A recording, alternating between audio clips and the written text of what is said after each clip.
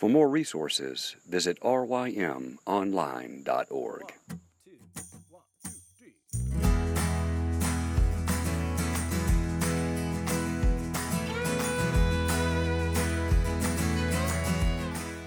The Local Youth Worker is a daily podcast that's centered on 5 questions each week. Ranging from the practical to the professional, we're looking for answers to the questions you're asking. Whether you're in full-time, part-time, or even volunteer youth ministry, this podcast is for you.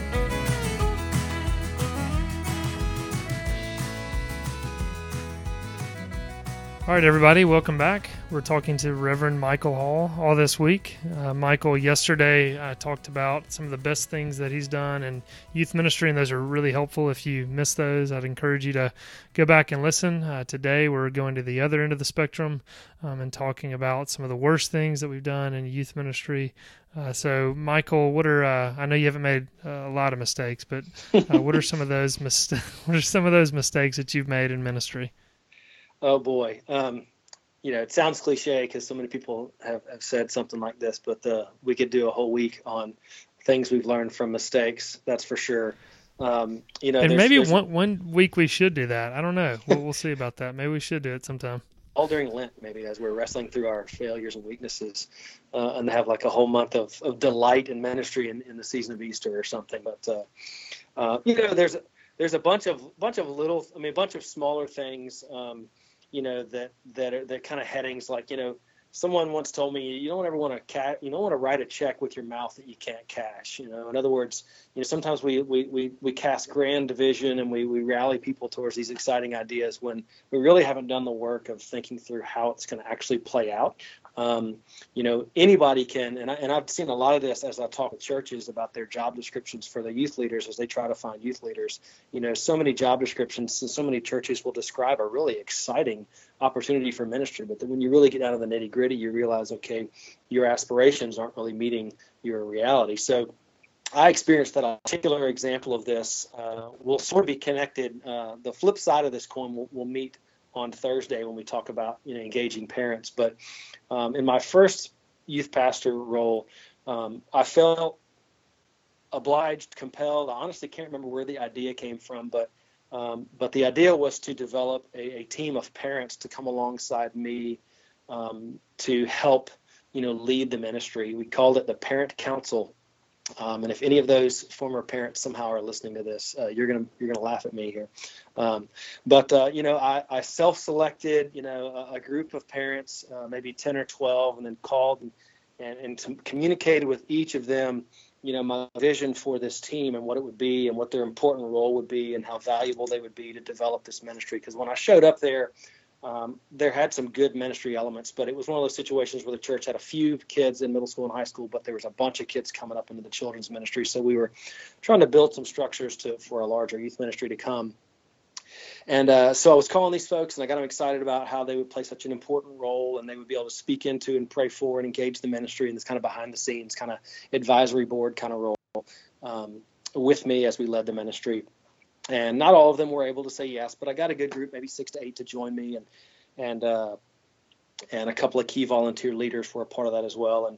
And we started meeting during the beginning of that school year, and we met monthly in the evening at the church, I believe. And after about 6 or 7 months, one of the members of the team pulled me to lunch, a parent named Jeff, and he said, this parent council has been it's been an interesting experience. You called us and you let us know what your plan was, and we got excited about developing this new opportunity to serve. And so far, for 6 or 7 months, we've just listened to you talk every meeting the whole time.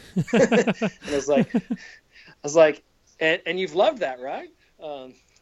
And he said, joking, he said, it has been good to hear a lot more of what's going on behind the scenes, but we thought we were going to be able to participate, speak into, and we haven't prayed as much as we thought we would, other than kind of opening and closing in prayer.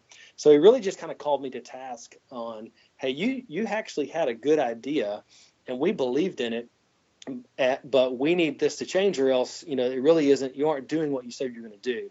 So that's the overarching theme is, looking back on your ministry, thinking about as you get excited about things, be careful what you put out there that isn't fully thought through and understand yourself in those situations. So he actually, by God's grace, this was a really cool thing. He actually worked with me to get a lot of my ideas written down, to work through how we would actually play certain things out. And he began to help prepare me because to make that team work better. And then about a year and a half later or so, I ended up transitioning out to the church in St. Louis. So God used that failure to kind of, rather than engage parents and bring them on board, I was functionally pushing them away and making them feel like, because what they were thinking was, oh, this guy, he thinks he knows everything. He thinks he's got all the answers. He doesn't really need us. Why are we even meeting? It was actually it was very frustrating for them, and they were very gracious, and they could have easily just stopped coming, but they were gracious, and they gave me about a half a year. I don't know whether they got together and said, Jeff, you need to fix this, but something tells me it was out of the kindness of his heart, because he's a great guy that way.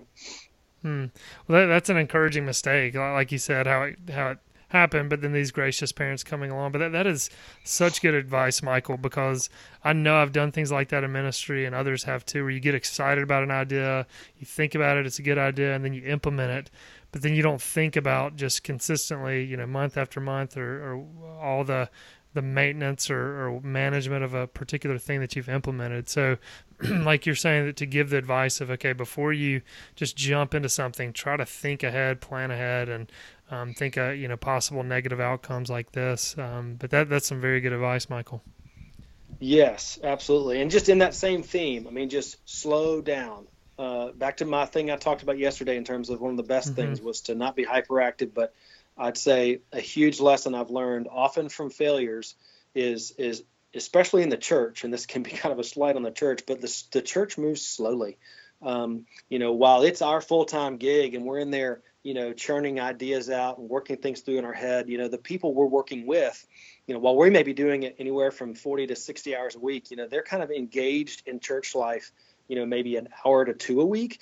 You're really engaged volunteers are putting in maybe 3 to 6, so we have to move slowly, or else we set ourselves up for maybe even the event may not be a failure, but the way it affects people can sometimes be a problem. And that certainly happened to me as I've tried to adjust programming that's been around for a long time, and doing it too quickly without communicating clearly. And I'll tell you, one of the things about being open and being patient and being slow and talking to parents and, kind of stakeholders, so to speak, is it makes you vulnerable. You're vulnerable to someone saying that idea is not good or your idea won't work. And we have to trust that Jesus loves his church more than we do. And sometimes our ideas, even if they're good ideas, sometimes they may need to wait. And we just have to be very cautious and very careful as we move forward, rather than just jumping in thinking it's going to be the greatest thing since sliced bread, only to find out that you swung and missed. Yeah, that's such a good reminder. Again, Jesus loves the church more than we do. So yeah, that's a good reminder. Anything else you got, Michael? I've got lots of things, but I think and I look forward to coming back to that parent council on Thursday, because those failures that really were, it was a big mistake, because it took a while to kind of clean that up, and it had some other connections to it. But getting back to that on Thursday will be good. How the Lord used that to help build some new avenues for ministry to parents. But to save the youth leaders out there a little bit of time, we'll got to stop for now. And that you're keeping them on the edge of their seats too to hear all that conclude. So that'll hopefully keep them coming back on Thursday. Sorry for the letdown in advance. Well, thanks for that, Michael. That is some good advice.